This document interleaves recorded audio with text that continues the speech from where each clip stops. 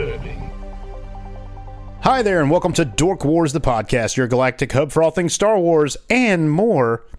I'm here with some of the best hosts in the galaxy. First off, Water Tribe Chief Grant.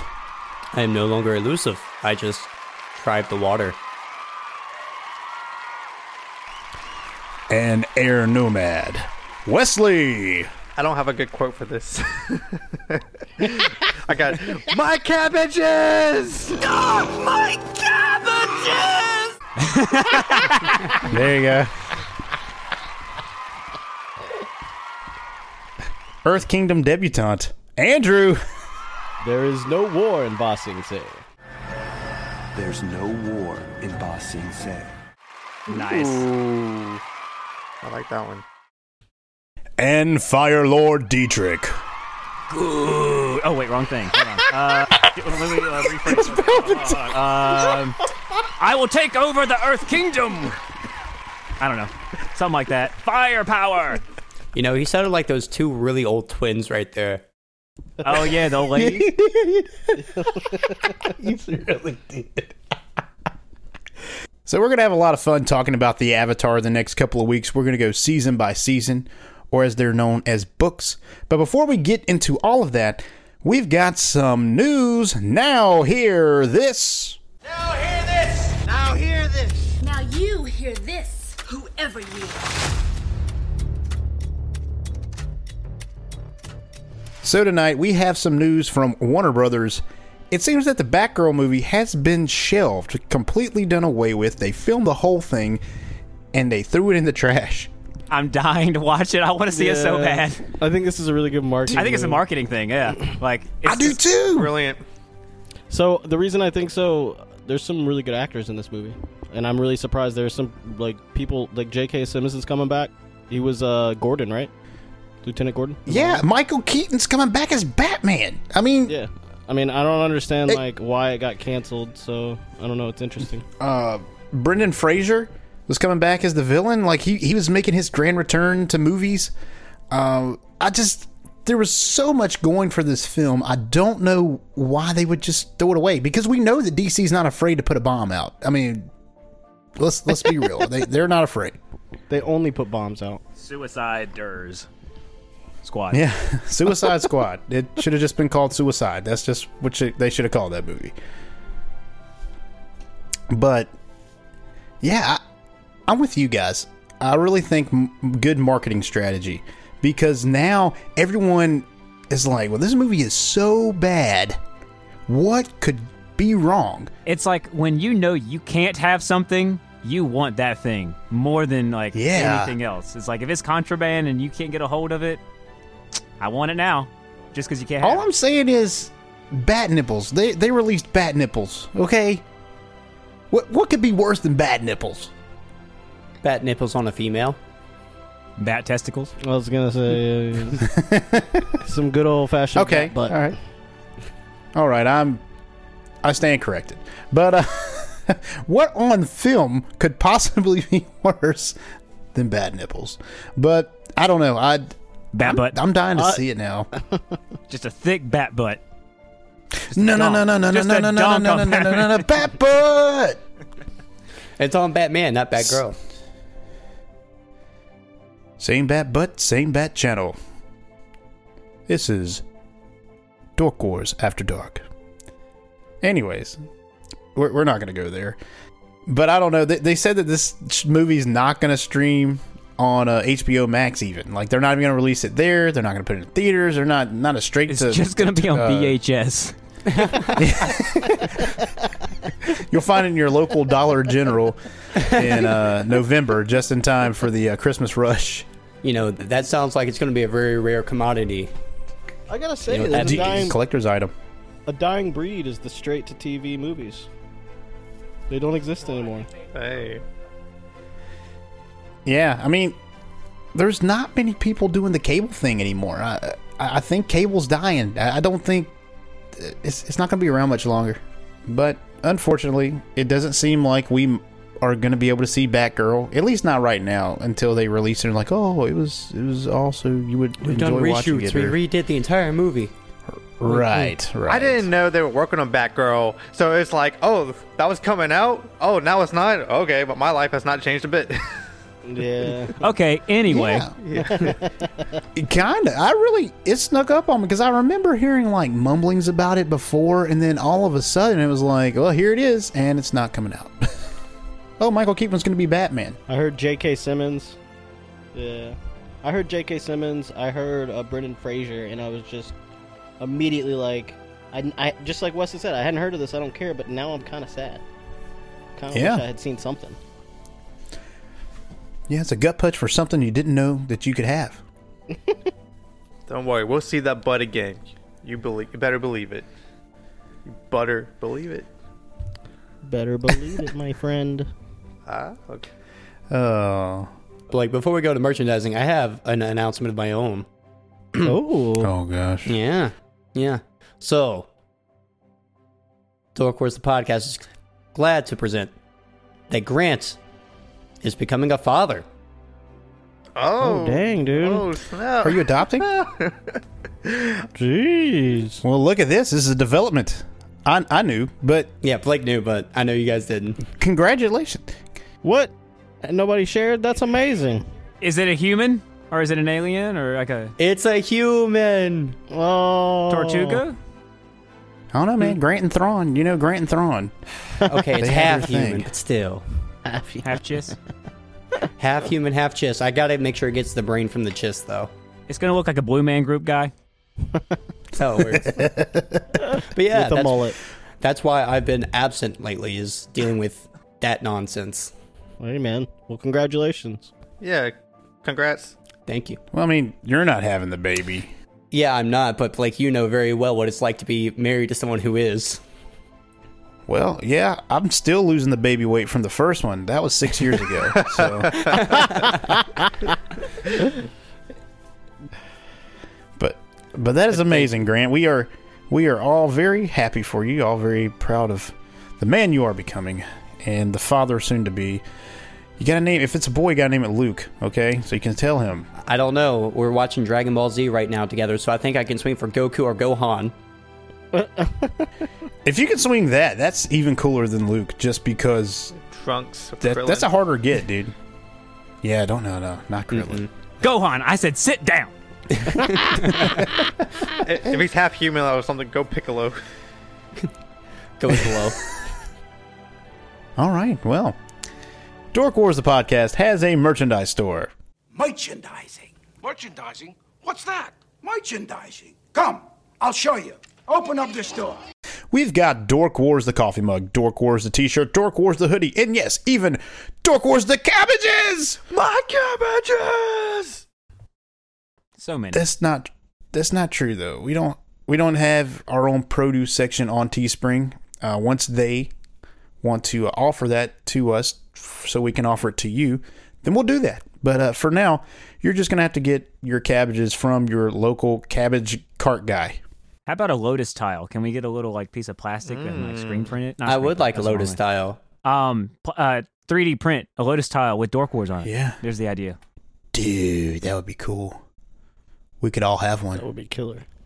And we could all get like a secret meeting place. And you know how rare those lotus tiles are and how important they are to whatever, what's the game called? Pi Show, I think, right? Yeah. Bye. Show. Yes.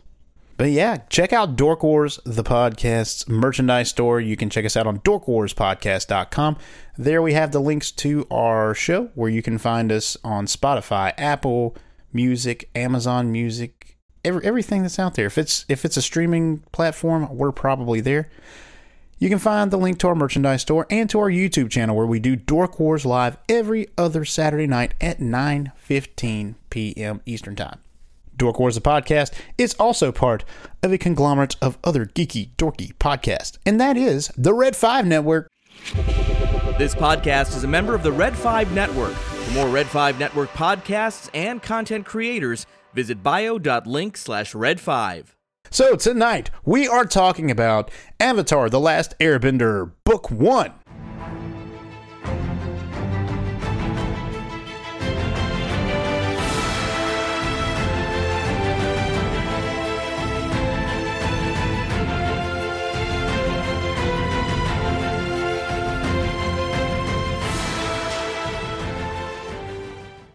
So before we even talk about the actual show, let's get a little into how much of a banger the credits are. It goes like shucka shucka shucka shucka shucka shucka shucka shucka shucka shucka shucka shucka.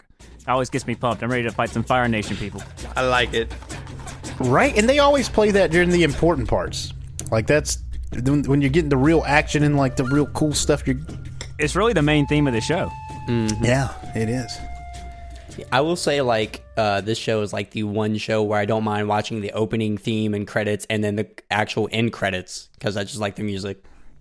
Yeah, you don't hit skip intro on the Netflix or the Paramount Plus on this one. By the way, these shows are both currently streaming on Netflix and Paramount Plus, so go check them out there.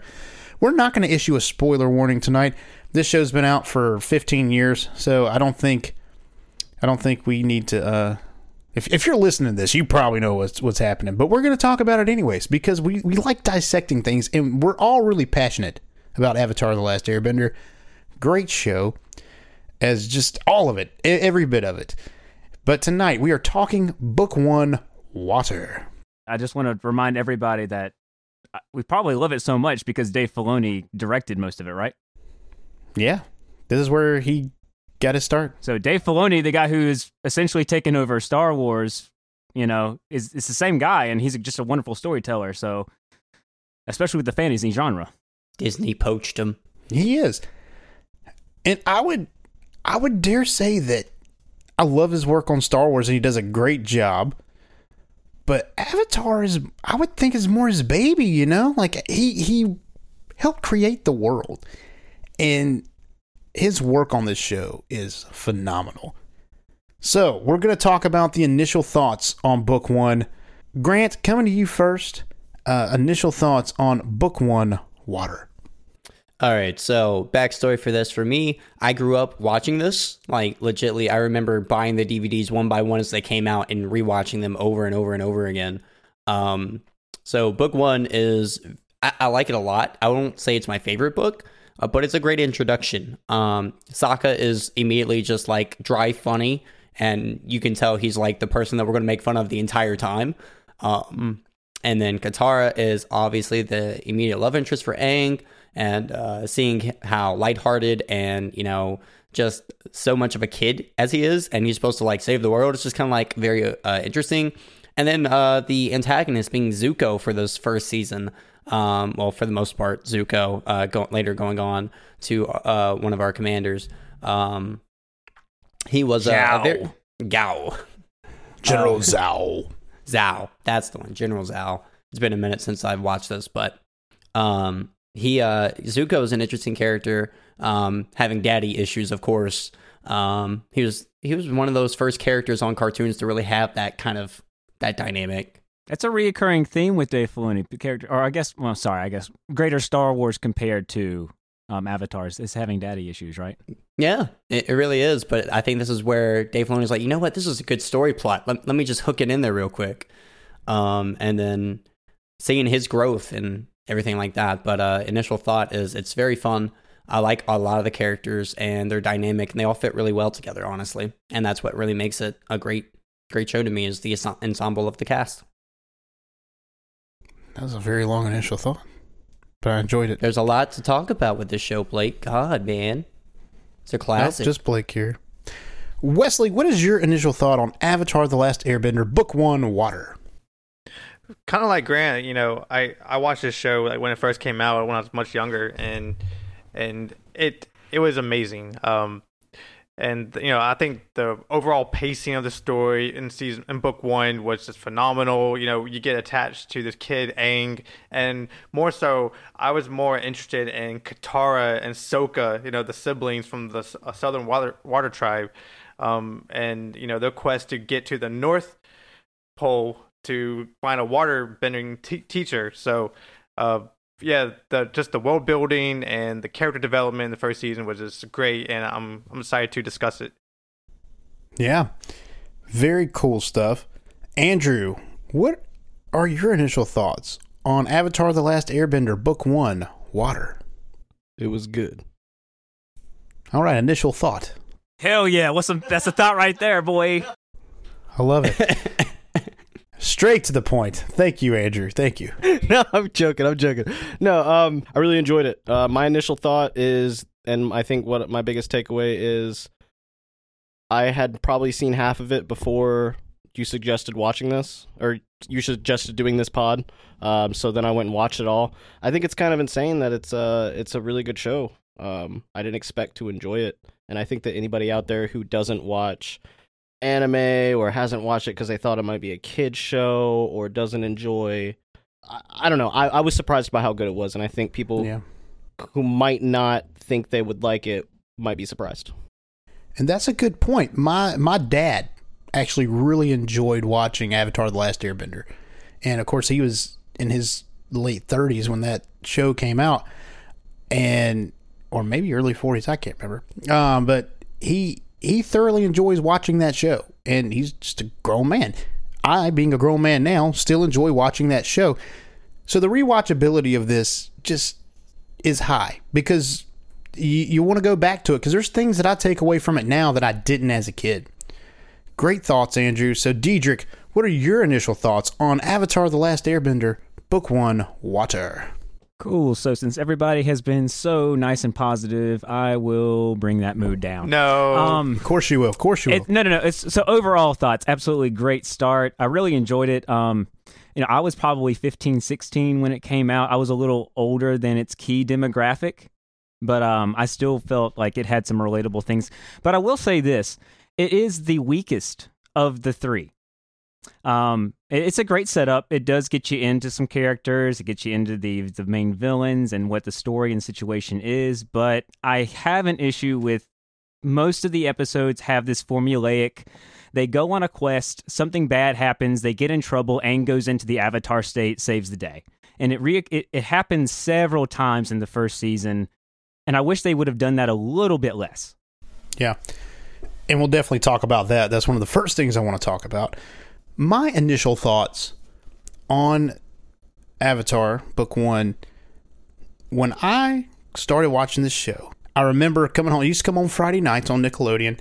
I remember coming home, rushing home to watch it, getting, your drinks and your candy or whatever, and getting ready. Me and my sister watched it together. And every Friday night, you got a new installment of Avatar: The Last Airbender. And the excitement was up. It was akin to anime, but it wasn't quite anime, and it had a very cool cartoon style. Like, the way they drew it was amazing. Good story. It was funny. It was also serious. Not so much the first book as the later books, but it had its serious moments. And that's where this show really flourishes, in the serious moments, I think. And the comedy is great, but the serious moments really kind of draw you in, and like, hey, this is actually a show worth watching, because Nickelodeon, they were all about the funnies, right? They're all about the funny kid sitcoms, like Drake and Josh.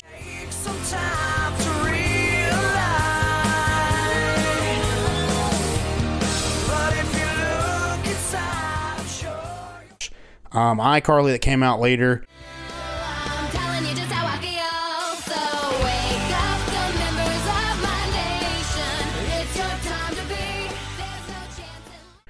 Stuff like that. They were also known for Fairly Odd Parents. So cartoons that were just goofy all the time. This was something different that Nickelodeon really didn't do. Good era of Nickelodeon. Yeah, that era especially. And I think that's what drew a lot of people in, and it was amazing. So that's my initial thoughts. It just brings me back to a simpler time, and I enjoy it even today for different reasons, actually. But great show, great start. It's one of the first shows where I think the tone, it can go from extremely ridiculous and child friendly, and then 10 minutes later, it's some of the heaviest stuff. Like Sokka's girlfriend turns it to the moon and basically dies. Like, yeah, I know we'll talk about that more, but it goes from penguin sledding to like serious in a heartbeat, and it was one of the first shows I remember doing that, and I think that's phenomenal. I loved that about this show. So. And this reminds me of a part in Book 3 where Zuko and Sokka are talking. They're bonding in the hot air balloon after they've escaped the prison, and they're talking about their past loves. And Zuko's like, "Your girlfriend turned into the moon? That's tough, man." Yeah. But I do want to talk about what Diedrich was talking about. I know he was just talking about what I'm talking about, and I'm talking about what he was talking about. That this book is the weakest of the three. And that is a common idea. That's something that I hear a lot. It's a great foundation. You get your start. You know that Aang's the Avatar. He has to fight the Fire Lord. But this show was really trying to find its legs throughout the season, too. It's not like they had all this established stuff before. And I think the funny parts were funny. Yes, these episodes are more singled out because in books 2 and 3, each episode really advances the plot. There's not many episodes that you would call filler, quote unquote. But in this first season, there's some of that filler stuff in there. But something that this season does really great at is plant seeds. All the characters that you meet in this first season, every story comes back in some way in seasons 2 and 3 to pay off what it sets up. So books 2 and 3 are only great because these seeds are planted in book 1. Yeah, and if I can interject, Blake, there's only 3 books, and just to say like this is the worst book, it's still a great book, don't get me wrong. Right. And, the only filler episode, I think was the Great Divide, that episode, which is a waste. But I think that's one thing I like about the show is every episode, you get a little bit of character development, maybe a side character, or you get a theme. And every time you go back and watch it, you pick up more and more on it. So that's one thing I like about Avatar. Yeah. Yeah. I remember one episode that stands out to me in this first book that I just can't stand is the Jet episode where he first shows up. For some reason, really? I just do not like that episode. He was cocky, yeah. I don't know what it is, but that one episode, every time, I hate rewatching it. Let me add to that real quick, Grant. It's almost as if Katara goes from super in love with Aang, yeah, and then at the turn of a dime is oh, forget Aang, I'm gonna check out Jet. Yeah, and I'm just like, what? He's the Avatar. He saved your life literally multiple times by this point. Yeah, we don't want no new guys in here. These hoes ain't loyal, Dude, she's a 13-year-old girl. Okay, yeah, her fancies change from here to there and this, that, the other. I don't like Jet specifically, but the other characters that are introduced in that episode, I end up liking later when they come back. Old Smellerby, and then the Duke. The Duke, yeah. I love those 2 characters. They're fantastic. But for some reason, Jet, I don't know what it is. Just maybe because he's just a jerk. He's kind of off-brand Zuko. He really is. And I'm like... Great value Zuko. He is a Zuko with very little reason to be like Zuko. Yeah. Well, I mean, he's got past trauma. Well, I take that back. His family died, right? Yeah. I mean, he's got a backstory. Yeah, but did we need another Zuko in a series where there was already a Zuko and he was the main villain at this point? And Zuko stays around for the entirety of the show? Yeah. I think his initial introduction is just kind of like, he's not an antagonist, but he's someone they thought was a friend and turns out to be a really bad dude. It is fun to see Jet in later seasons. Yeah. In the later seasons, he does improve, but this introduction really sucks for me. I just hate it. I hate the episode. But that's what I'm saying about this season. It plants so much like Haru, Jet, and the boys. The Earth Kingdom prisoners who end up coming back in later seasons to join their little United Army thing. Haru's dad and all those people. Is the Kyoshi Warriors in this season? I forget if that's in season 1 yet. Yep, that's the season. The Kyoshi Warriors. They're early in this season. I think they're in every season in some capacity. Yeah. Those people, the people in the Northern Air Temple, the people who kind of squat there and steal all the air stuff. It's Eastern and Western Temple, right? No, they're the Northern Temple, I believe. It's Eastern and Western Air Temple, Northern and Southern Water Tribe. No, there's a Northern, Eastern, Southern, and West. There's 4 air temples. Oh, okay. I never knew that. All right, I guess I forgot that. And they're in the North one because they're headed towards the North Pole. They're pretty close to their destination at that point. But those characters come back later and play an important role. And I got something about that episode that I have to talk about later on. But the Kyoshi Warriors, like you were saying, they show up. Yeah. And later, Boomy, he is a big player. He's introduced. He becomes an important kid. So everything in this season, you can't have the payoffs you get in seasons 2 and 3 without this. The reason that seasons 2 and 3 are great is because they pay off things. But those payoffs are set up in this season. And let me say, I feel like The Legend of Korra does not do that. There's not a lot of things that are set up in that first season. And I liked the first season more than I liked some of the other ones, but there's not this weird, like, it is not one continuous story that happens over the 4 seasons of Legend of Korra. There's 4 distinct stories. Yeah, but I mean, Aang coming out of the ice block after 100 years, we're seeing this world develop through his eyes, and so that's why we're getting that world development, kind of get an understanding where things stand in today, where like Fire Nation is at war with everybody, and the Air Nation is completely eliminated. We start with these characters at a good point.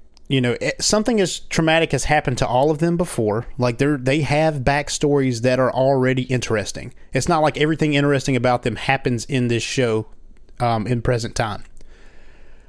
Sokka and Katara have lost their mother to the Fire Nation. Their dad's out fighting a war, so they have that backstory right off the bat. Aang is interesting. He is the Avatar.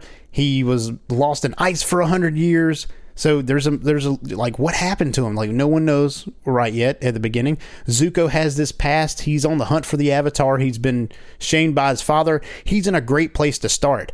Now, where this season really gets cool is the episode The Storm. Is that episode 3? Mm-hmm. Is this? I don't think The Storm's episode 3. No, my bad. Now, episode 3. Are you talking about where they go to the Eastern Air Temple? The Southern Air Temple. Yeah. Southern Air Temple. See, I don't even know all my air temples. Yeah, the Southern Air Temple, where it really gets real there, where he kind of unlocks that Avatar state. Really, for the first, I guess the first time's when he's in the ice, but you see him like go into that state because Monk Gyatso, he finds his body, and he just goes off. Yeah, that's a great episode, and to see all the statues of the past Avatars. That's also a reoccurring thing. They constantly have to be like, Aang, chill. You're gonna kill everybody. Yeah, I mean, because he's a kid and he's untrained to be an Avatar, so that's what thing about Katara is, like she's constantly having to like mentor him. Yeah, he's got the weight of the world on his shoulders. And he's 11. Yeah, but I wouldn't even say that just because he's a kid, they have to do that. I mean, we later on find out some of these other Avatars have done some pretty bad stuff when they were adults. Aang is very mature for his age. I agree, but he's still a kid. There's often times that he shows wisdom that adults don't show on the show. So I would say he's beyond his years in some ways, but not in others, right? Yeah. But isn't he really old? Mm-hmm. He's 112. Well, he is over 100, but he's really 10 because he was frozen for 90 years? Well, yeah. Hey, he's 11. The difference between 10 and 11 is a lot when you're that age. Thank you. And I think, speaking to his maturity, I think because he was, his mentor was Monk Gyatso, or how you pronounce his name, Gyatso. Yeah, Monk Gyatso. So I think having that mentor sort of develops him a little quicker. Yeah, and just the nature of the air nomads. I mean, they're a peaceful people. They're all about meditation. They're really akin to Buddhists in our world. They're just very zen, if you will. But the episode I was talking about, The Storm, is when Zuko and co, his old little army, and Uncle Iroh, we got to talk about him, man. He's the man. They go through this storm, and then Appa with Katara, Sokka, and Aang on his back go through the same storm, and we get the backstories for Aang and Zuko at the same time. Like, they flash between Aang training at the temple, finding out he's the Avatar, being unhappy with that, being scared and frightened and running away. And then we get the story of Zuko, where he's the prince. He's happy to be invited to the war room in his father's presence and all that. And then he speaks out of turn, and we get the Agni Kai between Zuko and Ozai. We get all of that in the same episode, and they're parallels. These two characters, this is where we set up that Aang and Zuko are the yin and the yang of this show. And that is another theme that penetrates through the rest of the show. So you're proposing that Zuko is a foil to Aang? Not a foil, because the yin and the yang they create a whole. One is the opposite of the other, but they work together, not against one another. Hey, Blake, there's a great example of exactly what you're talking about in this show, right? When we think about the Moon Spirit and we're talking about the Northern Water Tribe, they talk about the yin and the yang, how they're both necessary. And she ends up giving her life to bring back one of them. Right. Sokka's girlfriend. And it was talking about Aang, and then actually it was talking about Zuko's the other part of that, yin and yang. Yeah. Actually talk about it in the series. And we'll talk about this in other books too, because there's another episode in book 3 that really, really defines this. And it's kind of like the part 2 of this episode, honestly, that I'm talking about. It really is. But we'll get there in 2 weeks. I don't know. I think I don't know. I think I disagree that they are opposites and that they are the yin and yang to each other. I disagree with that premise. You disagree with that now, but you will agree with me by the end of this. I will make it my goal. Okay. I will make it my goal. But I know we talked about Monk Gyatso a lot, but Uncle Iroh is like that opposite character for Zuko, and he isn't honestly opposite. He's like very similar to Monk Gyatso, and it's kind of funny. And just seeing how that relationship goes. Well, he grows a lot, though. I mean, when Monk Gyatso has always been very enlightened, but Uncle started off very martial. He was a general, right? Yeah. And he softens over time. It's very evident that he didn't start quite the same way we see him in Avatar. Yeah, but I mean, by the time we see him in book 1, he's already that funny old man, if you will. Yeah, because he's got that point already. He's gone through a lot. He had his defeat at the Battle of Ba Sing Se. He loses his son to the war. There's a lot of things that happen to Uncle Iroh that soften him, and then his brother betrays him and gets to be the Fire Lord when that's really Iroh's birthright. So, yeah, he's got a lot of things that happen to him that make him this funny old man and very enlightened teacher to Zuko. Because, yeah, he is the funny old man, but he is the enlightened teacher guiding Zuko on his path. And one thing that I'm not clear on, I will protest, I really don't have much of a theory either, is Uncle Iroh, how much character development is there in Iroh in this show? Because at the beginning, he's working for the Fire Nation, he's helping Zuko track down the Avatar, but I mean, he's still on the wrong side. So the character development for Iroh in the series, let's not get super into it because we're supposed to be talking about book 1 tonight, right. But he goes from being a very passive non-actor in this big stage, aside from being a console to Zuko, to being somebody who is actively working against the Fire Nation. That's his arc. Right. He recognizes that it's not his place to really be the leader in this, but he definitely goes from being a passive, not going to get involved, to now I have to do something. Yeah. I can agree with that. Well, the big changes for Iroh come, I think, in book 2, and so we can talk about that more about that next week. But here at the start, he knows what's going on in the Fire Nation is wrong, but he's not doing anything about it. So yeah, I can agree with those statements. He's just trying to help his nephew regain his honor because that's what he wants. Yeah, my favorite Uncle Iroh moment was when Zuko challenged Zhao for what do you call it, the Agni Kai, and then he defeats it. He defeats Zhao, and then Zhao tried to get him behind his back, and then Iroh stepped in. So I think that was a very good moment for Uncle Iroh. And just flick of the wrist just throws him. It's funny. Yeah, it's funny to see that, like, at any point in the entire series, it feels like Iroh could have been like, I'm gonna step in and do something now, and it would have been over. Yeah. You know, but it's like he purposely knows that if he does something, it's not really gonna fix it. He's Master Roshi from Dragon Ball, from the original run of Dragon Ball. I mean, I wouldn't say he's Master Roshi. He does have the same tendencies. He's Master Roshi from the first couple seasons of Dragon Ball. Okay, yeah, that's fair. Replace women with tea, and that's him. That's right. Having only seen the first book, he's definitely my favorite character, and I think that. Andrew, the voice actors haven't changed yet. I don't know what you mean. So the original voice actor died in real life, and so they had to change his voice actors. I really enjoy him. I love the character, personally. I think he's my favorite character. And I think, like we had a discussion earlier, I think he's I don't think he's such a bad guy. I think he has his reasons, you know what I mean? And, going back on what Andrew said, as I get older, the less I relate to the gang and the more I relate to Iroh being like, you're being stupid. Just listen to what I'm telling you and do the thing I'm telling you. Yeah. Right. I can agree. 100%. It makes some good tea. So what I like about Avatar, The Last Airbender, is the overall plot is the same throughout the whole show. Aang's the Avatar. He has to save the world by killing the Fire Lord. Or defeating the Fire Lord, rather. Such a simple premise, right? Straightforward, and it's the same. The main plot of this show never changes. It is this way from the beginning to the end.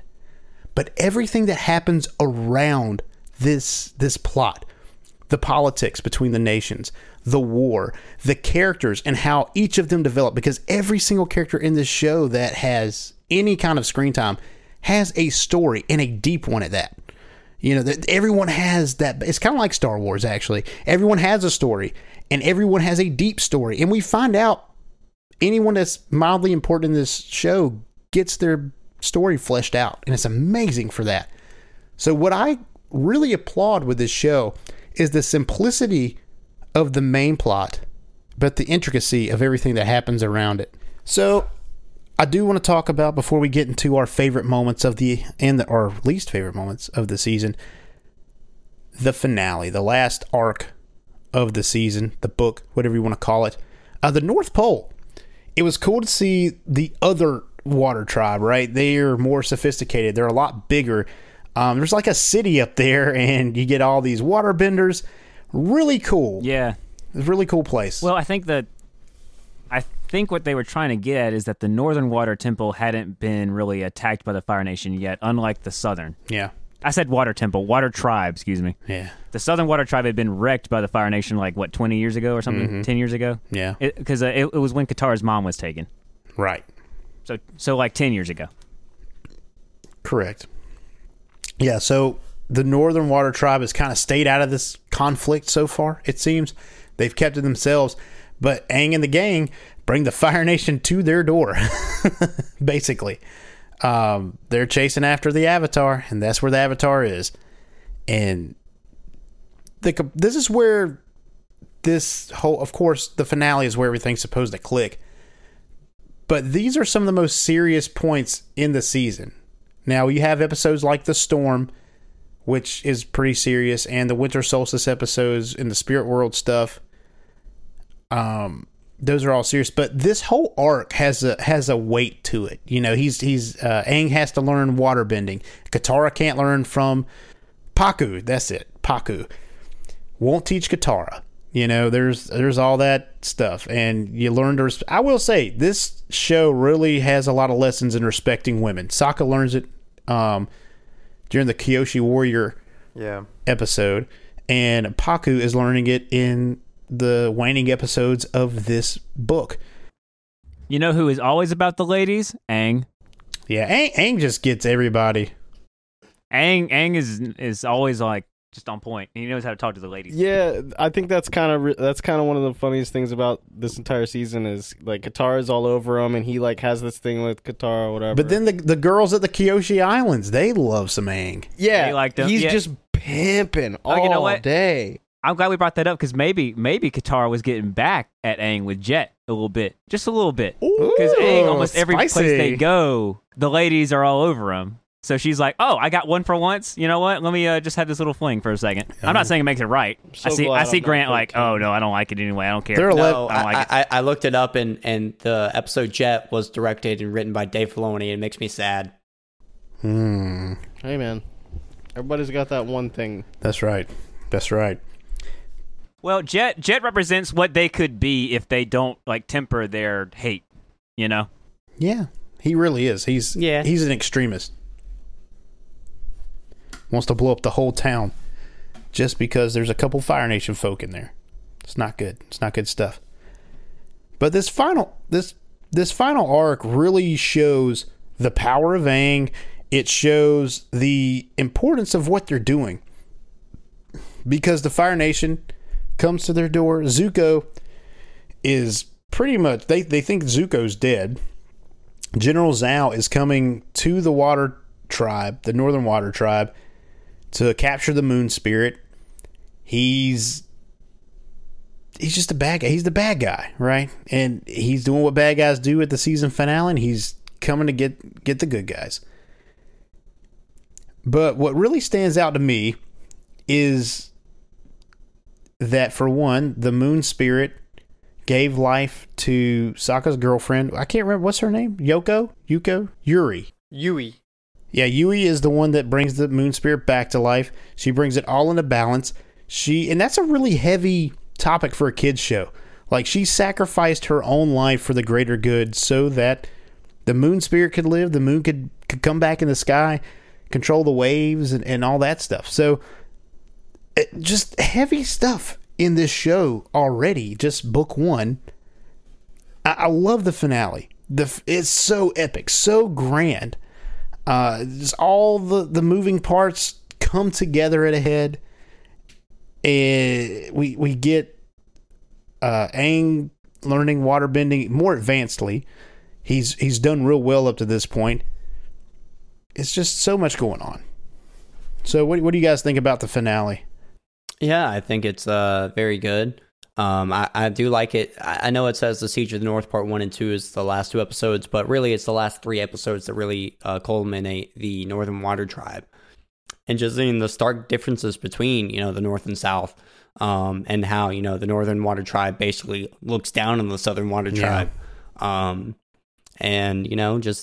But yeah, it's fantastic. And then I love the Blood Moon, where all the waterbenders just lose all their bending. Like that was such a cool concept, and how they tie in the solstices, because we know the Day of Black Sun, the solar eclipse, the firebenders lose their bending ability.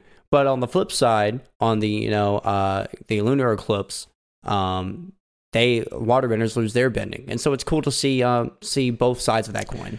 Well, it wasn't the lunar eclipse; just the moon was gone. No, it was the Blood Moon, and then the Blood Moon. They actually gained power, and then they killed the water spirit. Yeah, and that happened. That's correct. But I do like seeing a big scary fish, Aang. He takes out the entire Fire Nation army this section of them anyways, that have come to call it the Northern Water Tribe. And General Zhao gets his comeuppance. But a great end to the first book, and it leads into some really awesome things for these next 2. Because like I said, these next 2 books are where we get the payoff for everything set up in the first one. So I want to ask you guys, what is your least favorite episode in this book? Diedrich, you first. Least favorite episode probably was the pirates. Yeah, it was so stupid. I thought the pirates were stupid. It was kind of nuts seeing them face off against magic fire users. It's like, guys, get back on the boat. Your little swords and whatever you got going on is not gonna. It shouldn't have really even been a fight. Like, Zuko and Iroh should have finished that pretty quick. Yeah, that was a low point for me as well. So the whole episode, I can't remember what it's called, but the gang goes on a boat, and Katara steals a waterbending scroll, and then the pirates go after them, and then they team up with Zuko and crew, and it's a whole thing. The episode is literally called the Waterbending Scroll. Yeah, it's kind of ridiculous. I feel like the pirates are weird and they're almost too weird. They don't fit the setting. They don't. Andrew, what is your least favorite episode in this book? I'm just gonna have to piggyback. I think that's pretty. Them dang pirates. It doesn't make any sense. It just doesn't make any sense to me. You feel like in canon, in that world, they would know and not try to mess with them. It just doesn't make any sense to me. But it is what it is, That episode must be rated. I don't know. I don't have a bad episode. I didn't think there was a bad episode, so this is a hard. Yeah. Yeah, I mean, and I agree with Andrew. Even though I say that, I thought it was the weakest of still a good series. I mean, well, that's why I said the least favorite. I guess that episode should be rated R for really weak. R. Wesley, coming to you, man. What is your least favorite episode in book 1? Yeah, I'm gonna go with The Great Divide, man. For me, I just didn't care about the issues between the 2 opposing tribes, and they had some. But I think it's a good thing we see Aang try to mediate, and he's stepping into his role. He's slowly stepping into his role as the Avatar. Yeah, and it's just with two little tribes, but like it's the start of him being an Avatar. And that's true. That's like the only piece that we get out of this episode is a little bit of Aang's growth. Other than that, there wasn't much movement in this episode. Action was kind of boring, and it doesn't move the plot that much. It really is a fillerish episode. It's got a lot of filler vibes. Grant, I think we know which one is your least favorite. So why is it Jet? It's Jet because I just don't care for the Jet character in this season. It feels like this episode is just there. It doesn't feel any plot hooks for this season. It does for later. Just introduces the characters for later is really what it does. But what happens in this episode is almost inconsequential. Yeah. Yeah, that's another one that's kind of a fillerish episode too, even though it is important later. And the three ones that we talked about, the Waterbending Scroll, Jet, and the Great Divide, are back to back to back. And that might be why we're like, when we get there, it's like some filler episodes. It is right after the Winter Solstice Part 2, so it comes off of the mid-season high, and then kind of drags through, and then there's a dip before they get to the end.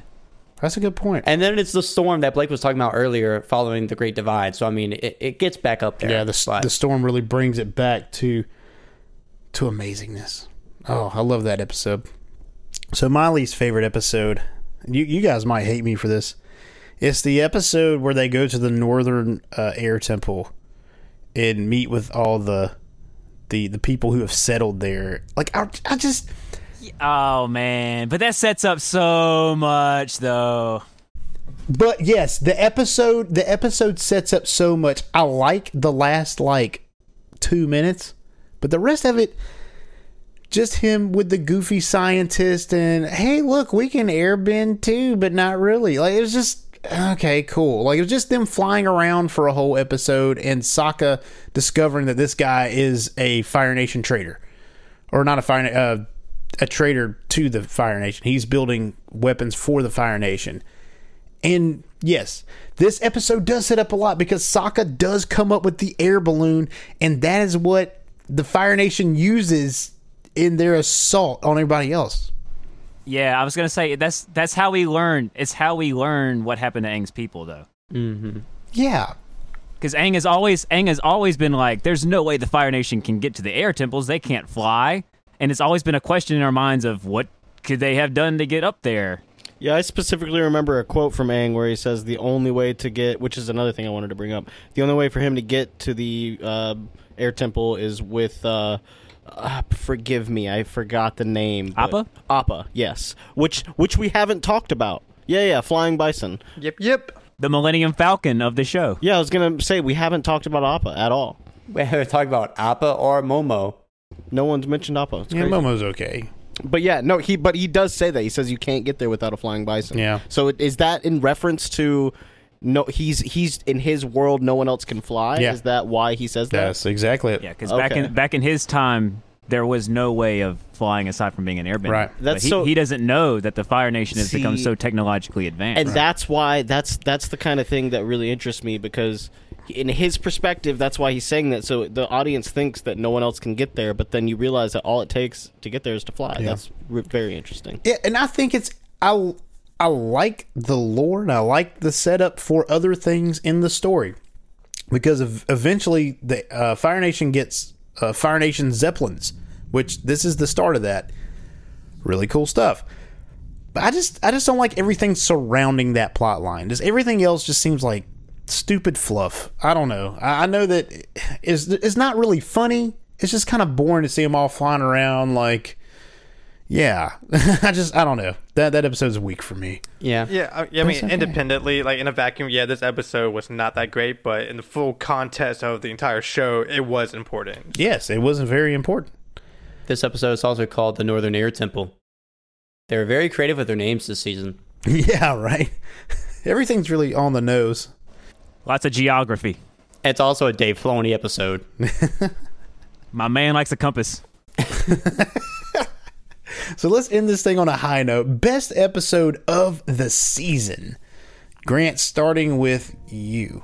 I'm going to have to go with episode 8, Winter Solstice Part 2, Avatar Roku. We get to see Aang meet Avatar Roku. we get to see him see his dragon, which is just cool. And he's already there in the Fire Temple over in on the Fire Nation. And it's just interesting to see him interact and learn from Avatar Roku in that episode. And it ultimately he's like, okay, how are we going to get out of here? And we actually see Avatar Roku go out there as taking over Aang's body and firebend and take care of everybody so they could escape. And it's really cool, and it really showed just how powerful the Avatar really is and what they can really do once they get to the mastering of the 4 elements. Yeah, it was our first glimpse at a fully realized Avatar. Great episode. So, Wesley, your favorite episode of Book 1, Water? There were several episodes I could have chosen, but I'm going with the Blue Spirit. Oh, God, that was mine. That was mine too. That was mine too. Hey, that was mine. Yeah. That was mine. Well, I need your help to kind of fill in, so we can do this together. I'll bring it in whenever you feel like you are lacking. We'll talk about Blue Spirit. I mean, just to start, like, I like to see this side of Zuko. Like, he's a vigilante, and my gamer tag is Vigilante West, so I identify with that. Uh-oh. Any single ladies out there that like the game, Wesley's gamer tag is Vigilante West. PlayStation. We play PlayStation. Hit me up. We get to see, like, a different side of Zuko where he's combating with, like, these daggers, and he's not really using fire bending, and I like that. I like to see this different side of Zuko. It really was like our first showing that Zuko isn't as bad as he tries to be. Well, no, he is as bad. He's bad to the bone, dude. Oh man, no. I think it's worse. He is willing to betray his country just so he can get a chance at capturing the Avatar later. And I think that's worse. Yeah. It's not altruism. He's not good here. He's not doing the right thing. No, not at all. He's just trying to get his chance to capture the Avatar, because right now, Zhao has him. He hates Zhao. Right? That's how we start the episode. Yeah, but he could have captured... No, I don't think so that exactly either, because he could have just kept Aang whenever he got him out of there and kept him...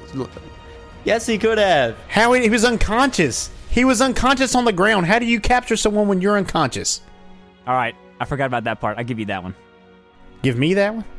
I feel like Aang's friends were really close, though, right? Wasn't the gang, like, right up on... No, they were sick. No, it was Zuko that ended up being unconscious, not Aang. Yeah, when they got out. That's what I'm saying. Yeah, Zuko's unconscious. Yeah, how is...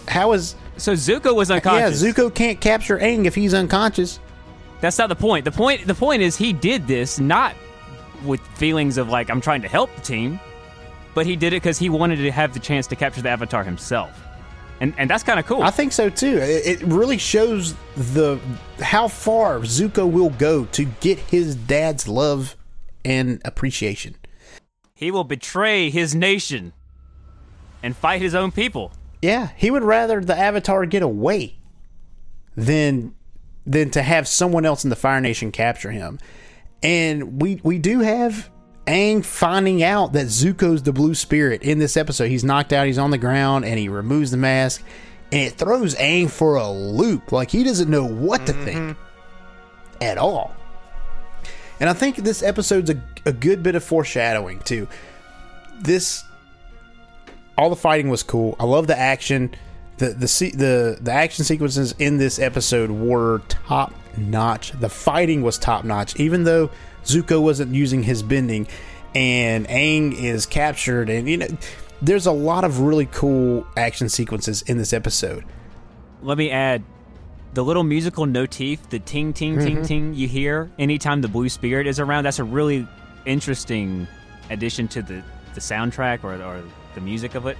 It's a little musical motif, the Blue Spirit's around when you hear the little chimes. Right.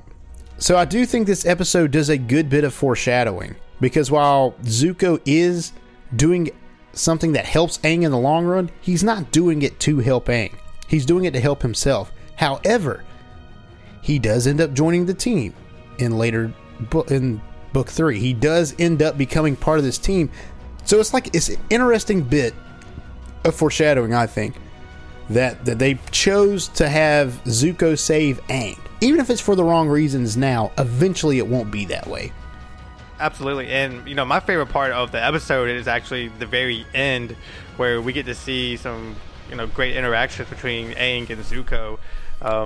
It's the fact that Aang saved Zuko after he was struck by the arrow perfectly displays that the pure heart of Aang, and that's why he's such a lovable character. Yeah. And Aang doesn't take the moment to kill Zuko like he could. He could get rid of the guy that's been chasing him all this time, and he doesn't take that opportunity. While that's not in Aang's nature anyway, still interesting. Yeah, I could talk. Oh, I love the Blue Spirit. So, yeah, that's a good one. Coming to you, Andrew. So, the rest of us, yes, our favorite episode was the Blue Spirit. However, we'll talk about what's your second favorite episode, Andrew? So I don't know. I can't resign to a favorite episode, to be honest with you. I got two favorite scenes, though. I think it's in episode 7, the Winter Solstice Part 1, when Aang is, I guess, pardon my memory. I don't know if he's dead or if he's in the ghost realm. He's just in the spirit realm. Or spirit world. He's in the spirit realm. Okay. I really enjoyed that episode. That was very good. But I think my favorite scene of all was Uncle Hero. Or Hero. And, Uncle Hero. Yes, that's his new name. Uncle Hero. Uncle Hero. Just chilling on a hot tub. I think that was my favorite scene of all time. And the Earthbenders come up on him, and he's just like, he's just hanging out in a hot tub, and that's just all he wants to do. And I absolutely love. I think he's the best character in the whole. And I don't know, man. I wish he had his own episodes. Uncle only gets better over time too. It's great. He's amazing. So, I do want to talk about that scene, or not that scene, that the episode that comes out of, though. The Winter Solstice, the face of Ko is Ko the Face Stealer is one of the coolest characters. Like, we don't get a lot on Ko the Face Stealer, but that's the creepiest thing in Avatar. We get a lot more in Legend of Korra. Yeah, we did. Legend of Korra really deeps down into where Ko comes from and what he did. Yeah, I'll give that to Korra. Way to go. Still a mistake. But that is the creepiest thing of this season. I'm telling you. Ko the Face Stealer is every time the voice, the way it just changes faces, and the faces don't blink, they just stare at you. It's creepy. I like Ko the Face Stealer. Oh, so creepy. Yeah, and Aang has to face it and show no emotion. It's pretty intense. Yeah. Yep. Amazing. Good storytelling. Diedrich, your favorite episode other than Blue Spirit. So your second favorite episode. I think it's... You'll have to help me remember the actual episode number, but I guess it's my favorite scene. I'll go with scene after the Blue Spirit. And it, honestly, I hate saying it because it will probably help you in your argument and our ongoing argument for the next 3 episodes of the Yin and Yang. But the scene where Zuko has captured Aang is in the cave, and he can't go anywhere. There's a blizzard going on, and there's no way he has of getting Aang back to his crew. And he just has to give in to the fact that he's not going to win this one. And there's a lot of verbiage going back and forth between Aang and Zuko. And one of my favorite lines that Aang gives is, if we were in a different time, would you have been my friend? Mm-hmm. And I think that really sets up what's going to happen later on in later seasons between those two characters. More foreshadowing. And also, it foreshadows the other episode that I was talking about was kind of the sequel to The Storm. It's the episode in Book 3 where we get the backstories on Avatar Roku and Fire Lord, not Ozai. What's the first one? Azula. Sozin? No, Sozin. You're right. Yeah. No. Fire Lord Sozin. Yeah, Azula is Sozin. Sister. Yeah, but she was named after Azulan, which is different Fire Lord. But yes, correct. It's Avatar Roku's backstory and Fire Lord Sozin's backstory. So, I guess that brings us to my favorite episode that's not the Blue Spirit. Because that is my favorite episode in this season. But other than that one... While you're thinking, let me just say another scene I really liked was when Commander at this point, Zhao, is talking to some... I can't remember his name, but he is the leader of some military installation. And he's like, I want your archers to come join my hunt for the Avatar. There's no point in you having these elite archers just hanging out here for no reason. And the commander's like, they're my archers and you're not getting them. And right after he says that, a raven flies in and delivers a piece of mail that shows that Zhao has now been promoted to admiral. And he's like, oh, by the way, it's no longer a request. You have to do this.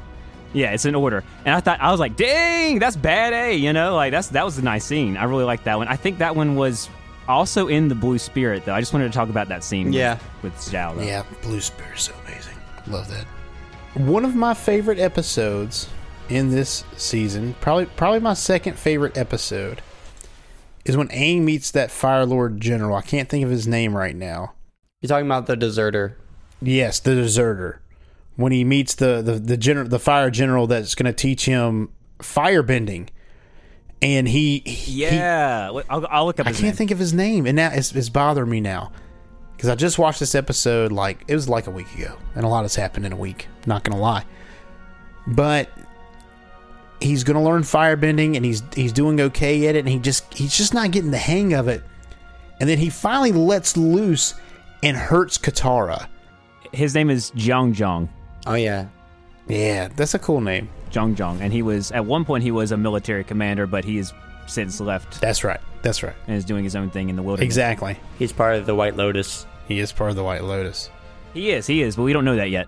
Another seed in this book 1 that comes to fruition in book 3. Anyway, but to see Jar Jar.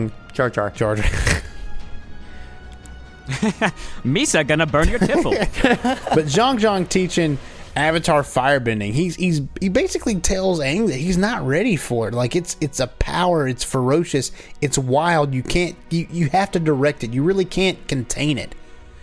That the firebending is unlike the other disciplines. It is so erratic.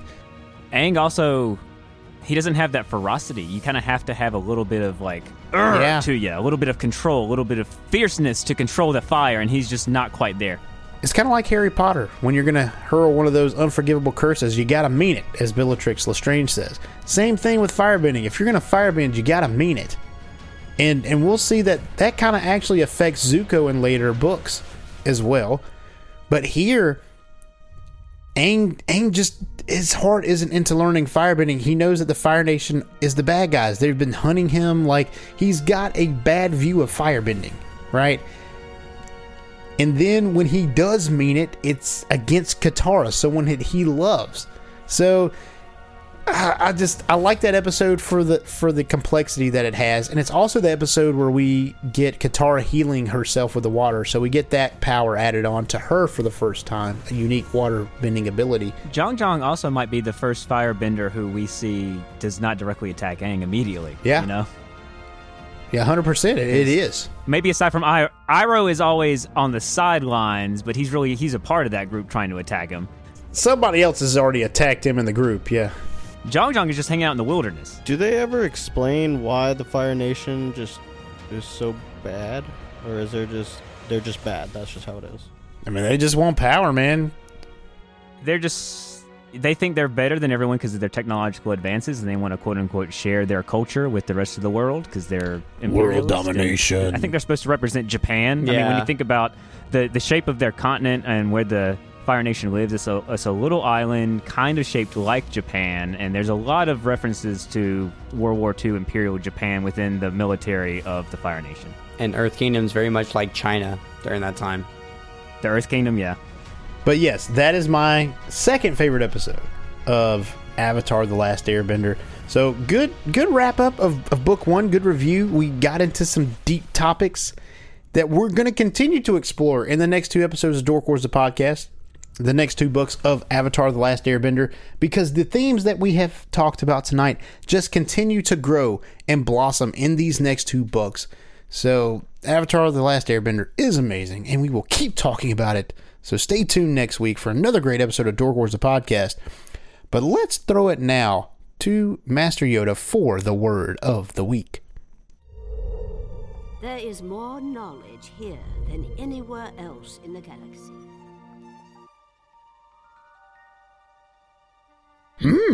Ong, the word of the week is Master Yoda. To maybe you've not seen the show, maybe just the movie, which if you have, I encourage you to watch the show. It's on Netflix and Paramount Plus. I don't know if you have those on Dagobah, but it's Aang. You can't say it like that.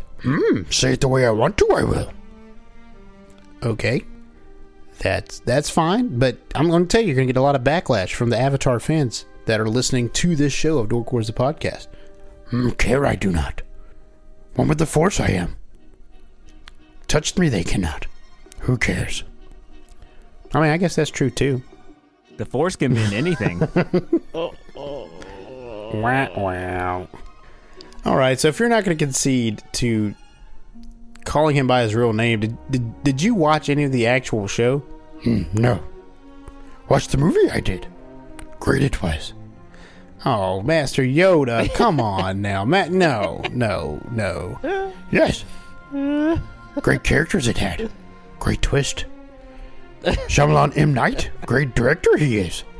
And you got to say his name backwards. I mean, I know you got to. Anyways, it's all right, Master. I'm kidding. This is over. This has been a great episode of Dork Wars the podcast.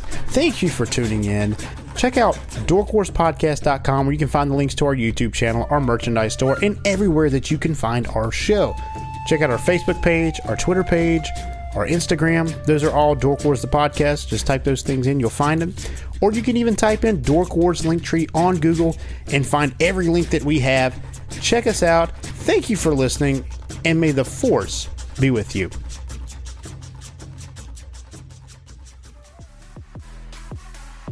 Thank you for supporting Dork Wars, the podcast. You can check us out on Facebook.com/Dork Wars, the podcast. And if you would like to join in on the discussion or maybe suggest topics for us to discuss, please do so by joining our Discord community or sending us an email at dorkwarspodcast@gmail.com. This has been a My cabbages! production